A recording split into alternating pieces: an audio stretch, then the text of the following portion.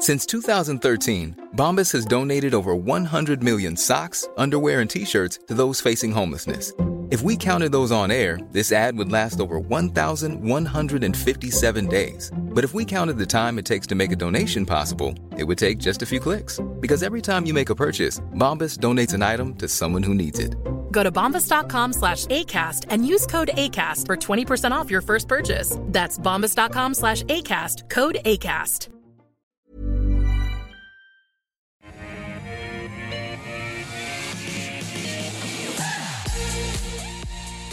Hello and welcome to The Call. 10 stocks picked by you two experts, 1 hour. It is Thursday, the 7th of July. I'm Andrew Gagan. Good to have you with us. Our two experts on today's show, Chris Conway from Marcus Today and David Lane from Ord Minnett. Welcome, guys, to the show. Just taking a look at the market at the moment. Of course, commodities remaining under pressure, although some of the big miners up today, and the banks are relatively flat. David, what are you looking for at the moment that's likely to drive your next investment decision? Yeah, it's a little bit of a dead spot, I guess, at the moment, in that we've been through a fairly torrid period in the last 6 months, a fair bit of tax loss selling that we've seen, and now heading towards the August reporting season. Obviously, central banks are the key driver of markets at the moment. We saw the Reserve Bank raise rates again this week, and investors predominantly are sitting on the sidelines waiting for some new news or some positive momentum to happen. I guess the encouraging thing that we're seeing, and we'll talk about a number of it today, is we are actually seeing quite a lot of value. We've seen share prices sold off significantly. There is value there. It's just a matter of whether or not there's enough confidence to start buying. Yeah, all right. But at the moment, you're sort of more of a spectator, I guess. That's what you're saying. Chris, how are you approaching it then? Are you sitting on your hands? Yeah, very similar to what David said. So in our portfolios, both our growth and our income portfolios here at Marcus Today, we're at the maximum cash we can be, which is 20%. And that's, of course, coming out of the period, again, that David was talking to, where markets were pretty volatile and a lot of stocks got sold down quite aggressively. In the short term, what we're looking for is the CPI print next week in the US. If we start to see some signs that the higher interest rates and the talking down of higher prices is starting to have some effect, then that might provide some stability for the market. Certainly last time out at the headline level, that wasn't the case, but at the core level, there were signs already that inflation is starting to roll over. So again, it will only be one print, and it will be part of a much broader and much longer narrative. But if that print was to come in less than expected, or even on the button, then like I said, that might provide some stability for markets. So that's very early what we'll be looking for, but otherwise, obviously, confession season and earnings season that David just spoke to is, what we'll be paying most attention to as well. Yeah. All right. Well, let's preview what we're going to talk about in the first half of the show. Ansell, Sandfire, Reliance Worldwide, Megaport, and EML Payments. Our stock of the day, out of some news, Bendigo and Adelaide Bank taking over ANZ's $715 million investment lending portfolio, bringing its own margin lending balance there to more than $2 billion. That deal expected to be finalised in the first half of 23. And just taking a look at the relative share prices there, they were initially negative, now moving back into positive, only just. So, Chris, how are you looking at Bendigo and Adelaide at this point? Yeah, just on that deal, Andrew, I work with a few younger fellows who are sub 30 in terms of their age, and I was speaking to them about margin lending, and they were sort of like, what's margin lending now? That's a bit tongue-in-cheek. Of course, they knew what it was, but obviously margin lending was massive prior to the GFC.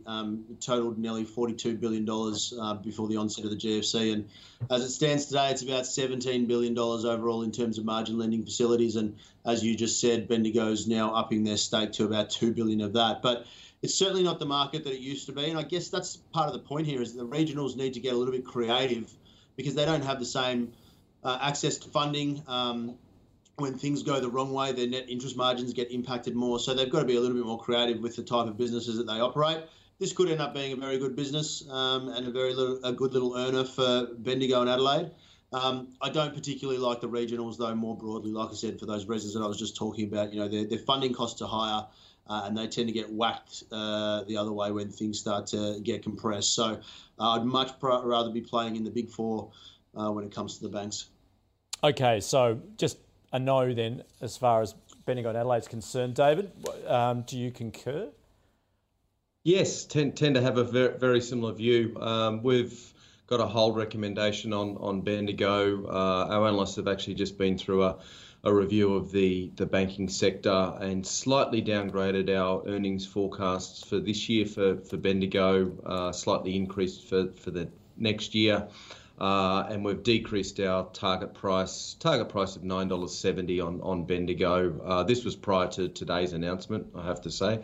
But it's probably unlikely that today's announcement will make a significant difference. It does mean that the bank really becomes the leader in margin lending in the country, which, as Chris said, used to be a major part of investment markets, less so now. But certainly with the markets having come off quite a bit, there may well be a little bit more interest in people borrowing some money to invest. Traditionally, margin lending does have a higher lending rate, interest rate that's charged. So there is the potential that they can get a little bit better net interest margin from that book. But obviously, it's fairly volatile and has a very close alignment to markets. All right, okay. That's the view of Bendigo and Adelaide. Let's get into the stocks as picked by you. Now, the first one, I guess a prime example of a COVID winner, Ansell. Max saying, have the good days come and gone? I own a small parcel. Should I sell it? It is the medical and industrial glove maker. Valuations come off close to half this financial year. And the market overall obviously disappointed with the company's post-COVID performance. And just taking a look, it peaked, David, this time last year, and it's been a very ugly chart since then. Yeah, it has. The company has suffered, as you said, it came off the COVID peak. In its last result, they did have a fairly significant write-down. They really got caught short in terms of their glove manufacturing. They had a high inventory and demand had actually dropped off quite a bit. So there was a $20 million loss there on that business.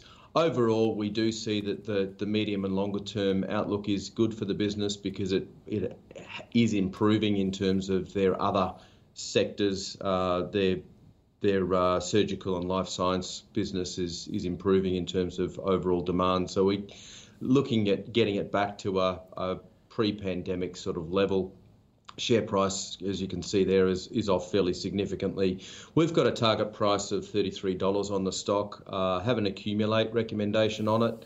It's reasonable value at the moment, not extraordinary.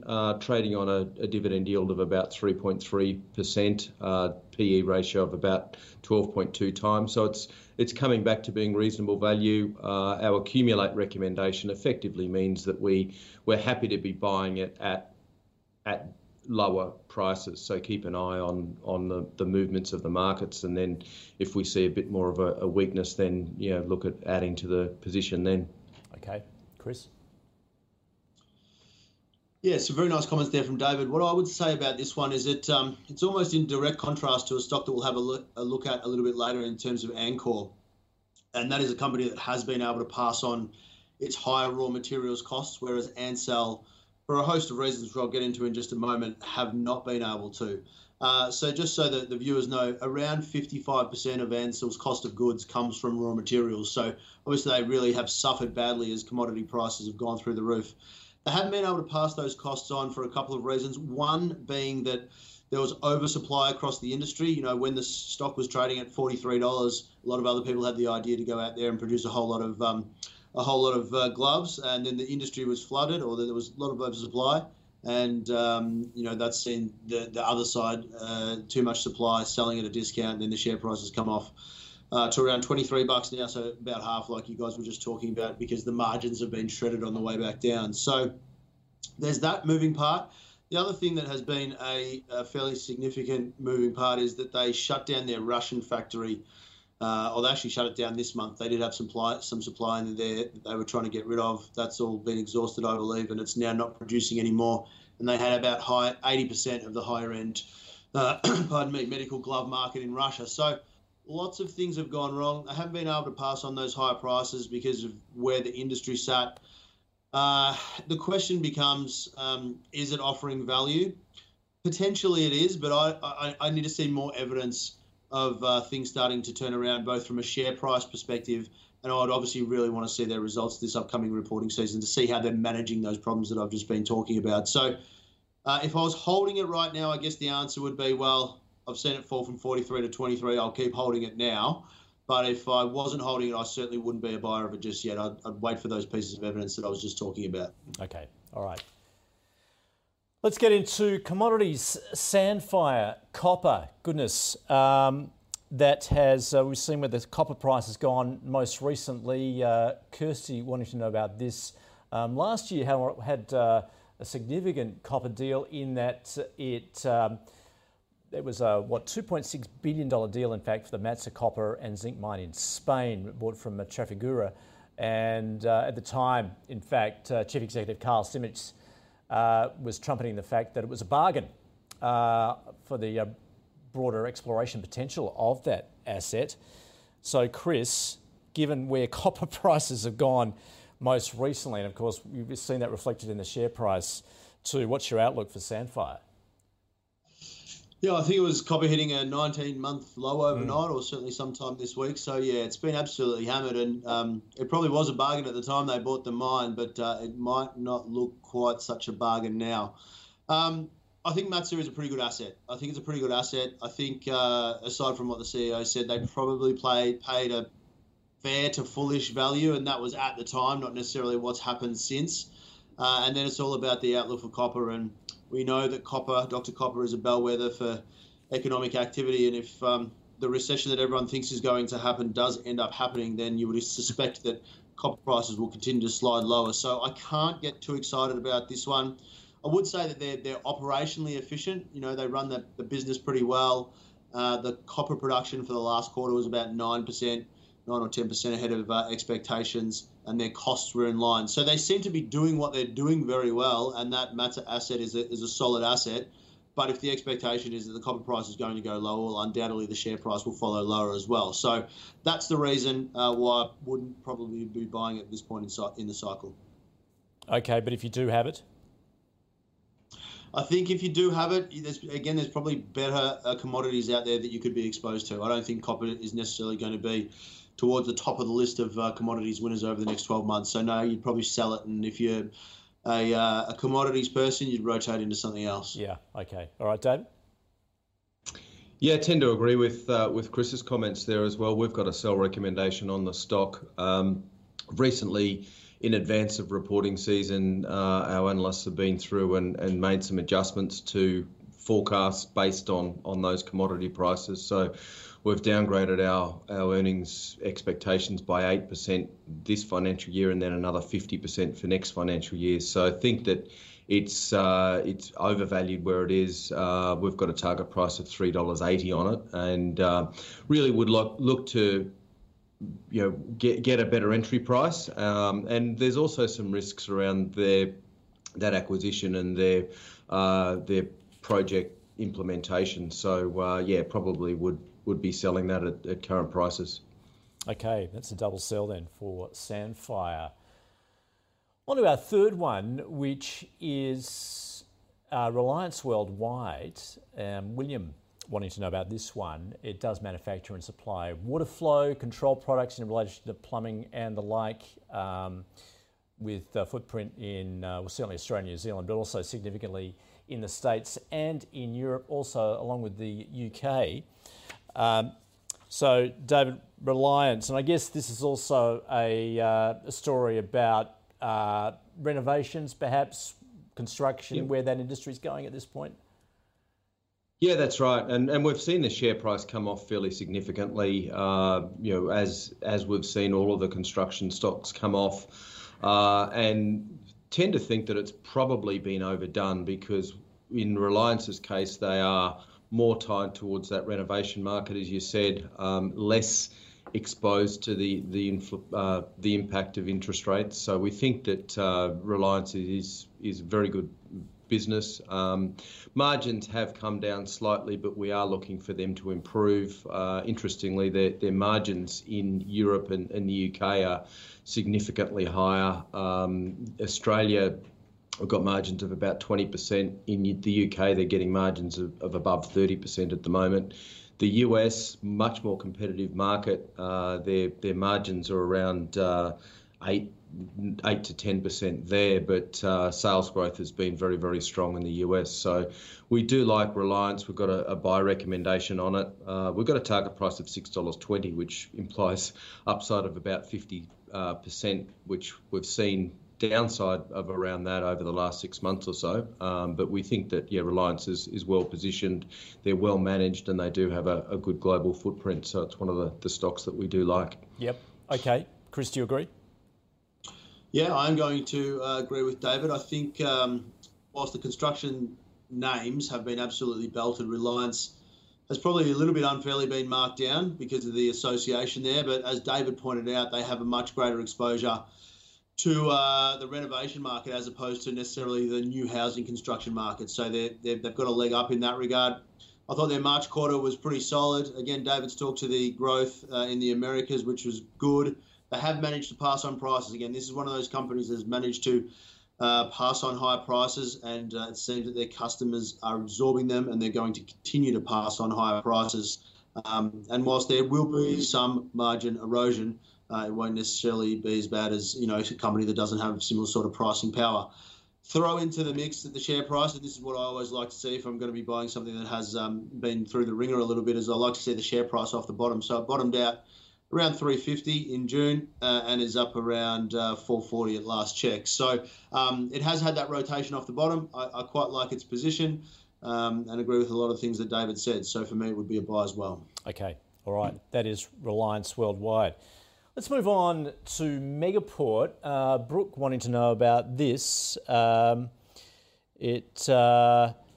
Well, in fact, I was just looking at Goldman's commentary on it, saying it's benefiting from first mover advantage, structural tailwinds that obviously accelerated during COVID.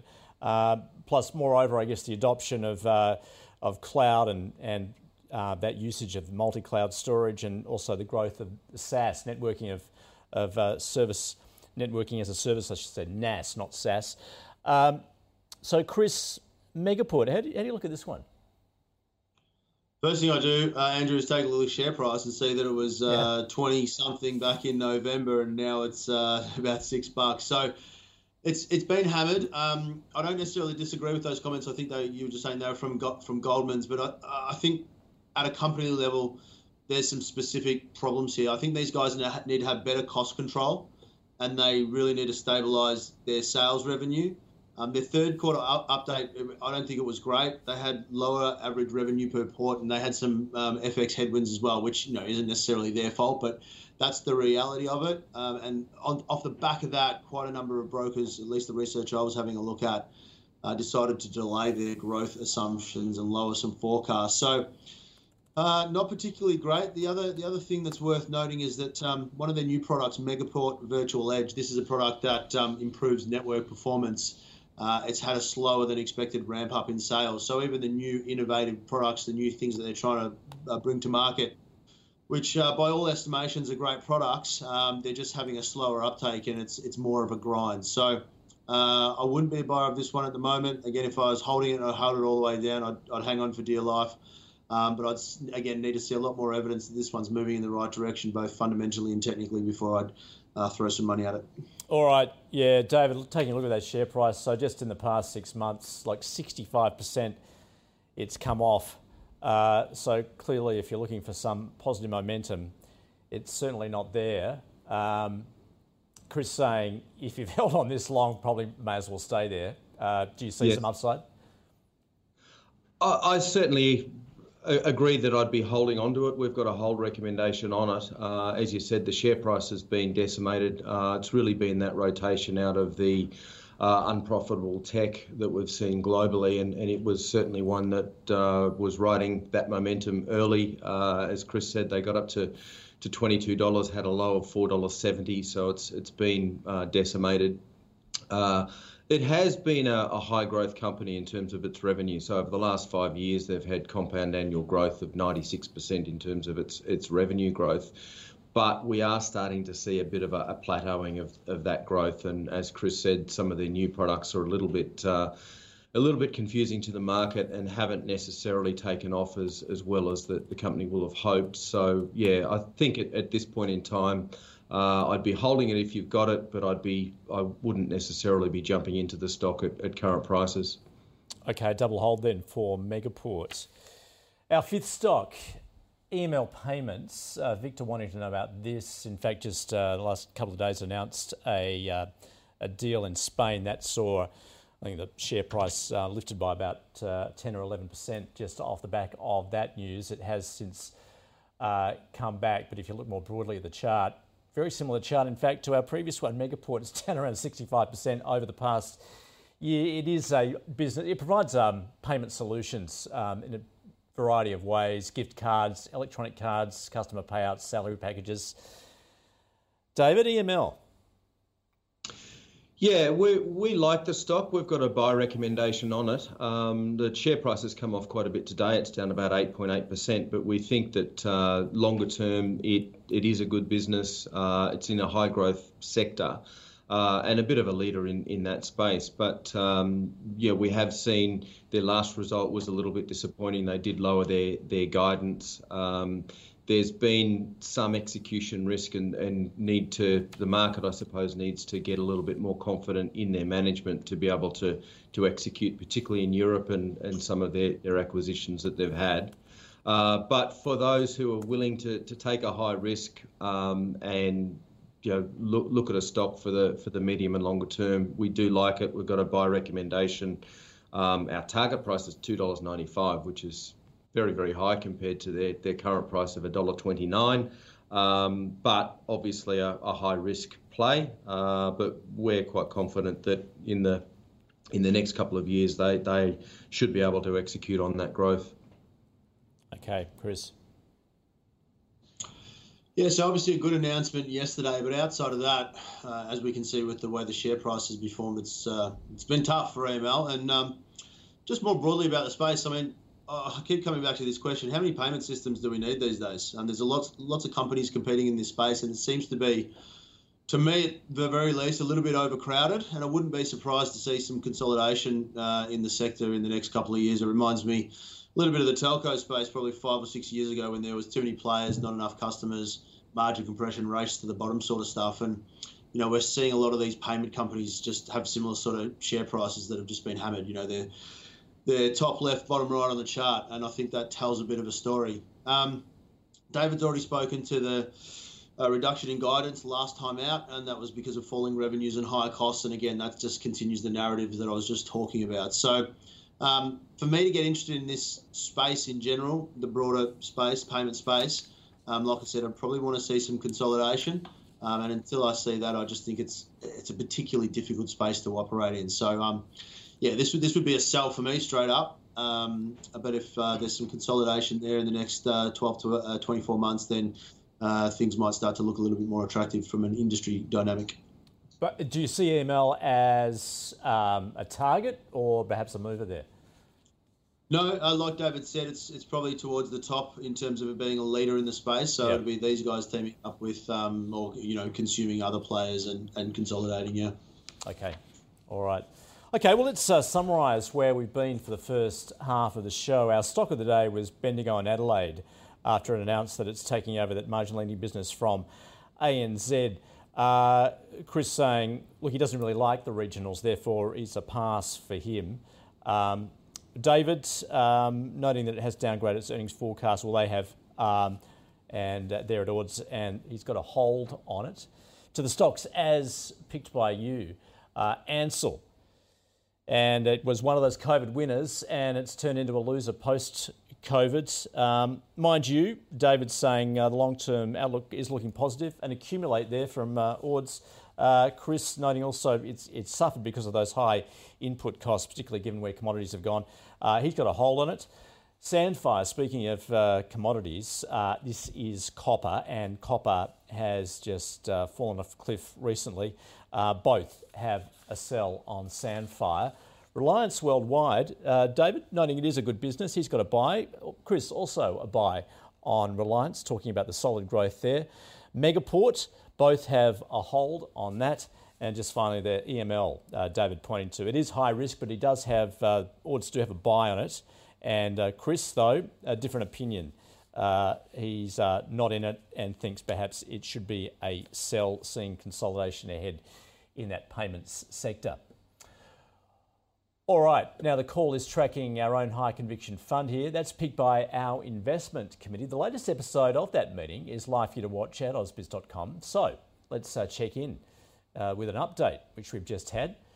Tyro, Qantas, Frontier Digital Ventures, Tabcorp and Steadfast were removed, while Bapcorp was added to the portfolio this month and currently have a cash holding of just over 10.5%. So far, the fund is down 6.2% on a cumulative return basis since its inception at the beginning of March. So keep sending in your requests, keep the call switched on to see which stocks our committee will be looking at next. At CMC, we've been in the game for a while, and although a lot of things have changed, our mentality hasn't. We aim to give experienced traders the best trading experience, like our expert platform with its second-to-none trading tools. Plus, our pricing is completely transparent. That's why people who've been trading for a long time stay with us for a long time. So if you're serious about trading, switch to the market leader trusted for over 30 years. Trade CFDs your way at cmcmarkets.com. You don't own underlying assets. Consider relevant PDS and TMD or information memorandum for CMC Pro accounts at our website. Welcome back. You are watching The Call on a Thursday. Our next 5 stocks we'll be looking at: Linus, Domino's, Amcor, Mirvac and Superloop. So let's kick it off with Linus. Rare earths. Rima wanting to know about this. Exploring also, obviously, with a view to supplying the EV industry. And Chris, I'm just taking a look. In fact, it's off around 6% today, given we're seeing that extreme volatility, particularly in that sector at this point. But actually looking at the chart over the past 12 months, it's actually held up well. I'd certainly agree with that, Andrew. It certainly hasn't been belted around like some of the other commodity stocks. Some of the lithium charts look pretty bad from the falls from the highs. And I think that's because critical minerals generally, as a thematic, has got some strategic importance. It was only last month that these guys won a contract from the US Department of Defense to help them build a rare earths facility over there in Texas, and this taking away the operational domination from China. It seems that all of the rare earths currently come out of China, or the bulk majority of them, 90% plus. They hope to have that facility up and running by 2025, and it would be, as I was just saying, the first one outside of China that is able to separate heavy rare earths. So it's because of that strategic importance and the involvement of the US government and the Department of Defense in particular that I think will sort of put a floor under critical minerals, and Linus is the best operator within that space. Undoubtedly, like other miners, being hurt by higher energy and shipping costs, but they did have some record production in the third quarter, and they achieved some very good prices for their production as well. So, in the mining space, if I had to play in commodities at the moment, this would probably be towards the top of the list in terms of the stocks that I would buy. Yeah, I mean, we saw that exponential growth, particularly the last couple of years. But I mean, you would imagine you're not going to see that again, are you? No, probably not. Again, it has been a particularly good period for all commodities. And, again, as we move towards the recession and slower economic growth, you're probably not likely to see those general conditions for commodities. But again, if I had to choose, say, between this and a lithium, or even this and an oil related stock, then this would probably be one that would be higher up the list, like I said. Yeah, okay. All right, David? Certainly agree with the overall premise and the fact that the critical minerals have been very important and continue to be an important theme. The barriers to entry are very high for the industry as well, so Lynas is well positioned there. Our view, though, is that we've got to lighten on the stock, and that's really based on the valuations. We've seen the all-time high price of $64 a kilo peak. Valuations currently across the market, the consensus is that the price will be $120 a kilo in perpetuity, which we think is probably too high, and think that the share price is probably ahead of itself at the moment. So we've got a lightened recommendation. Our NPV or target price is $4.70 on the stock. So I think that it's an opportunity to take some profits if you've been in it for a while. Not too many companies that you can take profits on at the moment, but that would be one that would be looking at lightening on. Okay. What do you make of, like, Chris's perspective there in that sort of supply for EVs? Prefers this over most of those lithium stocks. Do you concur with that? Yeah, I certainly agree with Chris's view on the stock and the quality of the business. It is a good quality business. Our view is really more on the price at the moment. We have seen a lot of those lithium stocks come off quite a bit. We like Allchem in that place and have a buy recommendation on it. Probably be the one that I'd be leaning towards at the moment. But we do like Lynas. Just take a few profits at current levels. Yep. Okay. All right. Moving on to Domino's. Jackson wanting to know this, saying it seems to be coming off the bottom with signs of momentum. Are they enough to make it a buy? Well, let's see what our experts think. In fact, it's 60% lower than it's coming off its 52-week high there. So it has been very negative. Obviously, given it's had lower traffic, I guess, to its stores, it's got those inflationary pressures, also affected by labour shortages. David, what are your thoughts on Domino's, which it deals with widgets rather than pizzas, isn't it? Because it does often see itself as a tech company.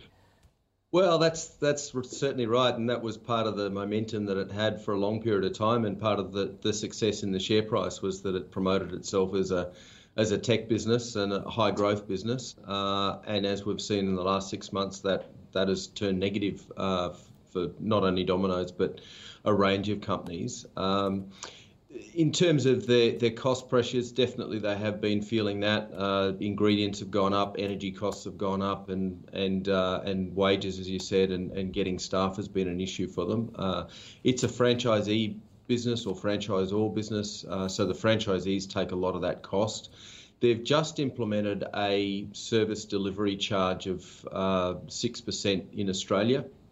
I think it's 6% from Monday to Saturdays and then 10% on Sundays. So they've chosen not to increase the menu prices of their pizzas, but put effectively a delivery charge on that. So that's their way of passing through some of those costs. They haven't implemented that in their international markets at this point in time. And that's really where the growth driver comes, is from Japan and Germany, is where they're getting their growth from. Australia's their cash cow and continues to be so. So we do like the stock. We've got a buy recommendation on it and think that the momentum can improve and become more favourable towards the stock. The other interesting thing about inflation and about consumer behaviour is that as we've seen prices of fresh food go up, we always hear about the price of a lettuce. Well, a pizza is a lower cost way for people to eat. So you may well find that people drop down that value chain and eat more pizza rather than more salads. Right. So our health goes to pot when we hit recession. Is that what you're saying? Possibly. Yeah, I guess because they're not relying on fresh food necessarily, are they? Yeah. Well, they do have fresh ingredients that go into their pizzas, but yeah, in terms of that consumer decision, it's cheaper to go and get a pizza than it is to have high quality fresh food. Yeah, it depends how you want to feed your family, doesn't it? Really. Yeah, Chris, I don't know whether you prefer pizzas in times of hardship. I don't stress eat, Andrew, if that's what you're asking me. I'm going to be perfectly honest with Jackson here. This is my bogey stock. I've never called this stock well. I don't mind admitting that I don't particularly understand it, and I think the reason why I don't understand it all that well is because, with respect to Domino's, I don't think anyone would accuse it of being particularly high quality pizza. And I do love my pizza, but I like a pizza from a local store. With some high quality ingredients and and delivered to me as I sit at the table rather than delivered in a box. So hey, that's just me, but it's probably why I don't understand the stock. So I've just tried to lay out a bull case and a bear case. In the bull case, the 6% delivery fee that David was just talking about, I think that is a good thing. It shows to the market that these guys have a lot of avenues to support margins, and it's just the first shot in terms of passing some of those higher costs on. So there's lots of ways that they can do it. Up and down the street, same-store sales growth for FY23 is expected to exceed forecasts. So by that metric alone, it's a very important metric. It's looking pretty good. The bear case for me is the higher rates and higher inflation. And again, I absolutely agree with David's premise, and we were talking about it here at Marcus Day in regards to Collins Food. When they had those good results last week, people do drop down. They'll drop down from eating a $70 Thai meal to feed a family to a KFC value box or a couple of pizzas or something like that. So generally speaking, in tough economic conditions, these guys or these types of businesses aren't hurt so badly. There is some data out there showing that traffic to their websites has slowed or is under increasing pressure. And the other point I think worth noting is the store rollout. Might be hindered by the fact that, one, you can't find tradies because there's a lot of people still out with COVID and off work, and prices there have gone up as well. So that's going to be some margin compression. So the sum total for me is that I'm probably more bearish than bullish. But like I said right off the top, Jackson, I've never been able to call this one well. So probably just do the opposite of what I'm saying. Which is, so what are you slapping on it then? So I would be a sell on this still. So Jackson should probably get a buy. Well, you're going to be right. What, half the time? I don't know. Yeah. Well, I've been right for the last 6 months, but I was wrong when it went from 70 to 160. So right. Whatever. So and also Chris, if you're saying then perhaps there is a preference to go for that cheaper food, maybe fast food, as times get tough. For instance, Collins Food. Do you like that? Yeah, well, again, this is another one that had been in that screaming downtrend, had been absolutely hammered, and then came out with some very strong results recently. And from memory, it was their growth in Europe. And again, it could be a similar story for Domino's, with the growth in Japan that David was talking about. So it might not only be the Australian markets that are holding these businesses up; it'll be the growth and the development in those international markets which drives things forward. The two are very similar for me. Again, both share prices, like I said, have been absolutely hammered. Collins Food is probably a little bit further advanced just because they have had good results and are de-risked. And obviously now everyone's waiting for what Domino's does during the upcoming reporting season. But there is some evidence there, like I said, that they'll have results that are ahead of consensus estimates. And if they do that, well, that would probably light a bit of a rocket under the share price because it was a market darling there for a while and everyone will come back to it. So, yeah. All right, okay. Now, of course, we talk about all this stuff being moved around. It requires packaging, which takes us to our next company, which is Amcor. Lincoln wanting to know about this. It is the global packaging company. In fact, the share price has actually been quite impressive relative to, the rest of the market, I guess, particularly over the past 6 months, although it is likely to be impacted by, those ongoing supply shortages, the volatility of those materials, energy, fuel, labour. Chris, and interestingly, I know that you were going to make the comparison here between Amcor and Ansell, which we spoke about earlier. Yeah, so just in terms of the chart first, Andrew, I think this is one of the best looking charts in the market at the moment. You know me, I love my technicals, and there's not a lot of good looking charts out there at the moment. And this is right towards the top of the list. It has a good looking chart, and the share price has been supported because they've held up very well in this current economic environment. And exactly like you were just pointing out, these guys have managed to pass on their costs much more effectively than a lot of other companies like the Ansells of the world. So their margins have been maintained. Their earnings have been consistent. Their margins have been maintained. And they have a dominant market position. And that's really one of the things that has allowed them to pass on those high costs to their customers. Their third quarter update, they saw pricing growth of 11% for the flexibles division and 14% for rigids, and their volume growth remains solid. So they were able to pass those high prices on and maintain their volume growth, which is a pretty impressive feat. And then just in terms of some innovation, they've recently developed a next generation PET bottle, and it uses about 30% less plastic, resin and energy. So, they're making the technological advances at one end so that they need to use less raw materials, and then they're passing on the prices to their customers in any case. And that just means that they're able to maintain their margins as opposed to, like I said before, other businesses that have significant margin compression. So I'm a buy on this one, even where it sits now. It might not necessarily present any value, but I just think these guys have managed the economy and managed their inputs and managed all the things that they can control particularly well. And I would not be surprised to see this one hitting $20 probably in the next 6 months. Okay. David? Agree with a lot of what Chris said about the company. We like it as a defensive business. It's got a well-diversified base, strong balance sheet, excellent management, so it's in a good position. We have got an accumulate recommendation on it. Our target price is $18.60. So with the recent share price rise that we've seen, maybe be holding off and waiting for a little bit of a pullback. I'm not the chartist that Chris is. I look at the chart and think, well, maybe it's up a little bit high on its share price. Let's wait for a bit of a pullback. But medium and longer term, we like the business, so have an accumulate recommendation on it.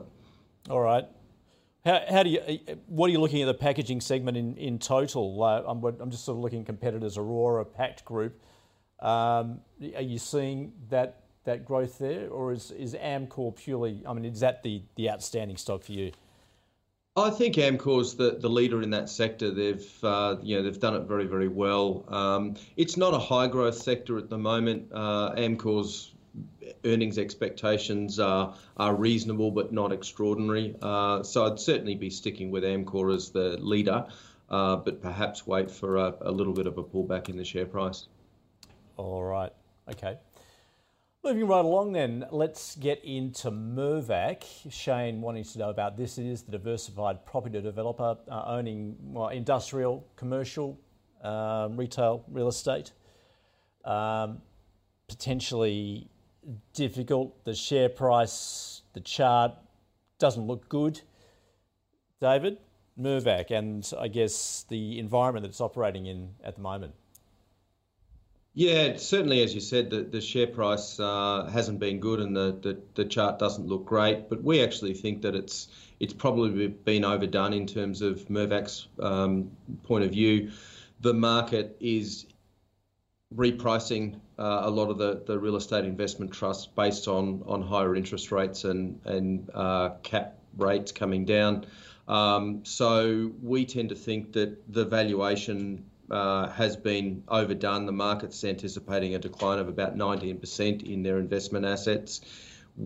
Again, our NTA is $2.76, so it's trading at a 23.5% discount to that. It's a reasonable business, 4.8% yield, expecting for that to increase to about 5.1% next year. They do have a large residential land bank, and obviously residential sales have come off, which has probably been part of the reason that the share prices come off as well. But they do have high quality land, and they're actually trading below that value at the moment. So we do like it as a longer term play. Have an accumulate recommendation on it. So again, it's one that you can buy it at reasonable prices, but it's not extraordinary value at current levels. More broadly, David, how do you feel about REITs at the moment in a rising interest rate environment? Different segments there. I guess REITs is a fairly wide category. We do like a number of the office businesses. We've seen a sell-off in the share price. We do like Dexus in that space. Think that it's been very smart in the way that it's recycled a number of its assets. It's sold a lot of their buildings at higher levels and doing further development. So we like Dexus there. And then on the longer whale side of the business, we like Charter Hall Long Whale. So they've got a long weighted average lease expiry, as the name suggests. So they have a less exposure to short-term movements in rates. So Charter Hall Long Whale's the one that we like in that space. Yep. Okay. Chris, your thoughts on Mirvac?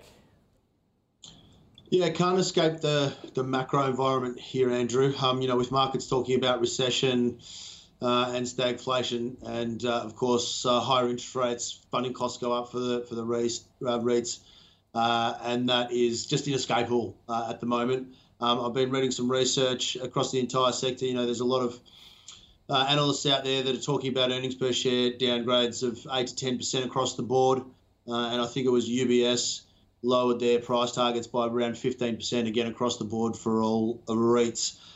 With particular regard to Mirvac, I agree with David. They do have a good suite of assets and good diversity. One of the things that probably will hurt them, though, is development expenditures being cut and decisions delayed. And Mirvac's probably one of the property trusts that is more likely to be affected as those capex development costs of expenditures, I should say, are pushed out further in time. So I can't find a way to buying this one. And if the question that's about to come out of your mouth is, well, is there a REIT that you do like? I would probably say Goodman is still my preferred in the space, just with their asset mix and what they're exposed to. So that would be where I would play if I had to play there at all. But I think REITs are probably still likely to struggle for the next 12 months. Okay, so a no then. But if you hold it, what do you do with it? Yeah, I think you'd still sell it now. Again, okay. I think you can do. I think REITs will be in the bottom quartile of sectors over the next 12 months. Yep. All right. Let's round it out with Superloop. And Claire wanting to know about this. It is the telco infrastructure company planning to, in fact, announced that it's planning to undertake an on-market buyback up to 10% of its issued share capital.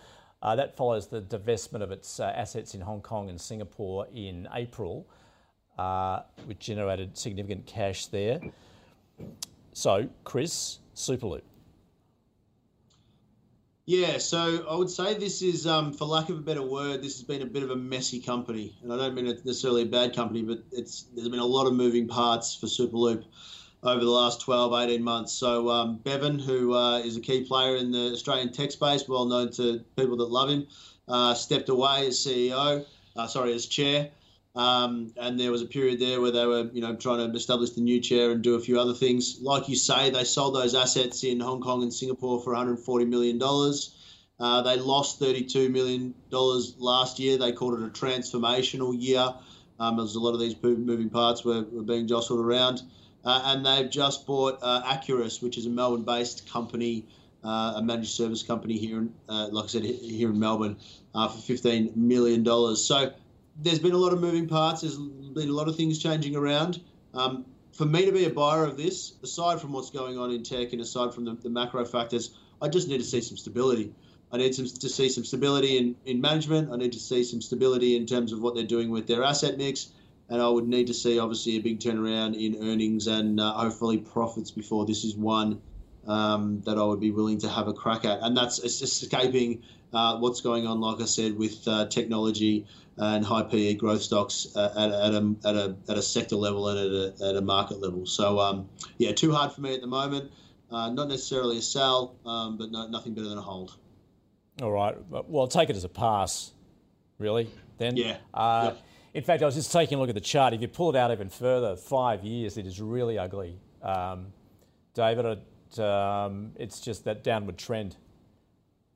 Yeah, it certainly has been. When it listed on the market, it was a very exciting stock. As Chris said, Bevan Slattery was involved, and at the time that was gold, and the company listed very, very well. But it has come off fairly significantly. I think it's down about 70% this year. The sale of the Hong Kong and Singapore assets have returned $110 million of capital to the business, which, as you said, is being used as a buyback The management have said that it's a highly accretive acquisition to buy their own shares at a discount. So, the management are obviously not seeing any other growth outside of their business. We do have an accumulate recommendation on it with a target price of $1.25. So, anticipating that we will see some recovery in that share price. But again, high risk business. It is in tech. It is unprofitable. So it's really for the true believers. Yep. All right. Okay. Well, let's summarise where we've been for the second half of the show, and we began with Lynas there in rare earths. Chris talked about the strategic importance. Actually, just clarify, you did have a buy on that, didn't you, Chris? Yes, I did. Yeah. Yep. Well, it was, as I said, if I was going down the list of commodities companies to have exposure to, that one would be right towards the top of the list. So don't necessarily right now is the perfect time to be launching into commodities, but it will be top of the list when it is time, for sure. Certainly above, as you said, above lithium and even oil at this point. All right. David, though, he's got a lighten call on Lynas. Domino's. David there, he's got a buy on it. Once again, diversity of opinion here, in looking at particularly the growth in potential growth there in Japan and Germany. Chris, though, admitting that it is his bogey stock, he never gets this call right. Therefore, he's, well, if nothing else, he's throwing a sell on it at this point. The share price having looked pretty ugly recently too. Amcor. Chris has a buy on it, saying it is one of the best looking charts on the ASX at the moment, likely to maintain its margins. David there saying good defensive business. Ord's having an accumulate there for Amcor. Mirvac, David calling it is a high quality company, and accumulate also. Chris, though, they're no expecting EPS downgrades in the REITs. He prefers Goodman in that space, but no, really a sell for Chris there for Mirvac. And just finally, Superloop. Chris describing it as a bit of a messy company because it's got so many moving parts at the moment. He's maybe a hold, but essentially passing. And David calling it a high risk investment there. But Ords does have an accumulate on that stock. All right. So thanks to our guests today. David, thanks for joining us from Ords. My pleasure. Thank you for having me. And Chris from Markets Today. Good chat. Thanks, Andrew. Always a pleasure. Thanks, David. All right, any stocks you'd like us to cover, flick us an email, the call at ausbiz.com.au, or you can tweet us at ausbiztv. And a reminder where to find those stocks we have in the calls portfolio. Head to ausbiz.co/portfolio. Today with us for the small caps.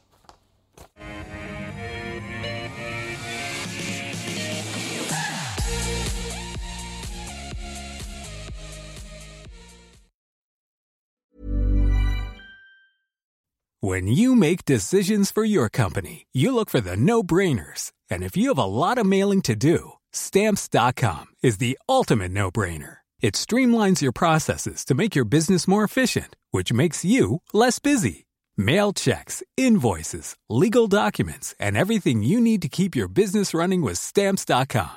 Seamlessly connect with every major marketplace and shopping cart. Schedule package pickups and see your cheapest and fastest shipping options from different carriers, with rates up to 89% off USPS and UPS rates. And with the Stamps.com mobile app, you can take care of mailing and shipping wherever you are. Make the same no-brainer decision as over 1 million other businesses with Stamps.com. Sign up with code PROGRAM for a 4-week trial, plus free postage and a free digital scale. No long-term commitments or contracts.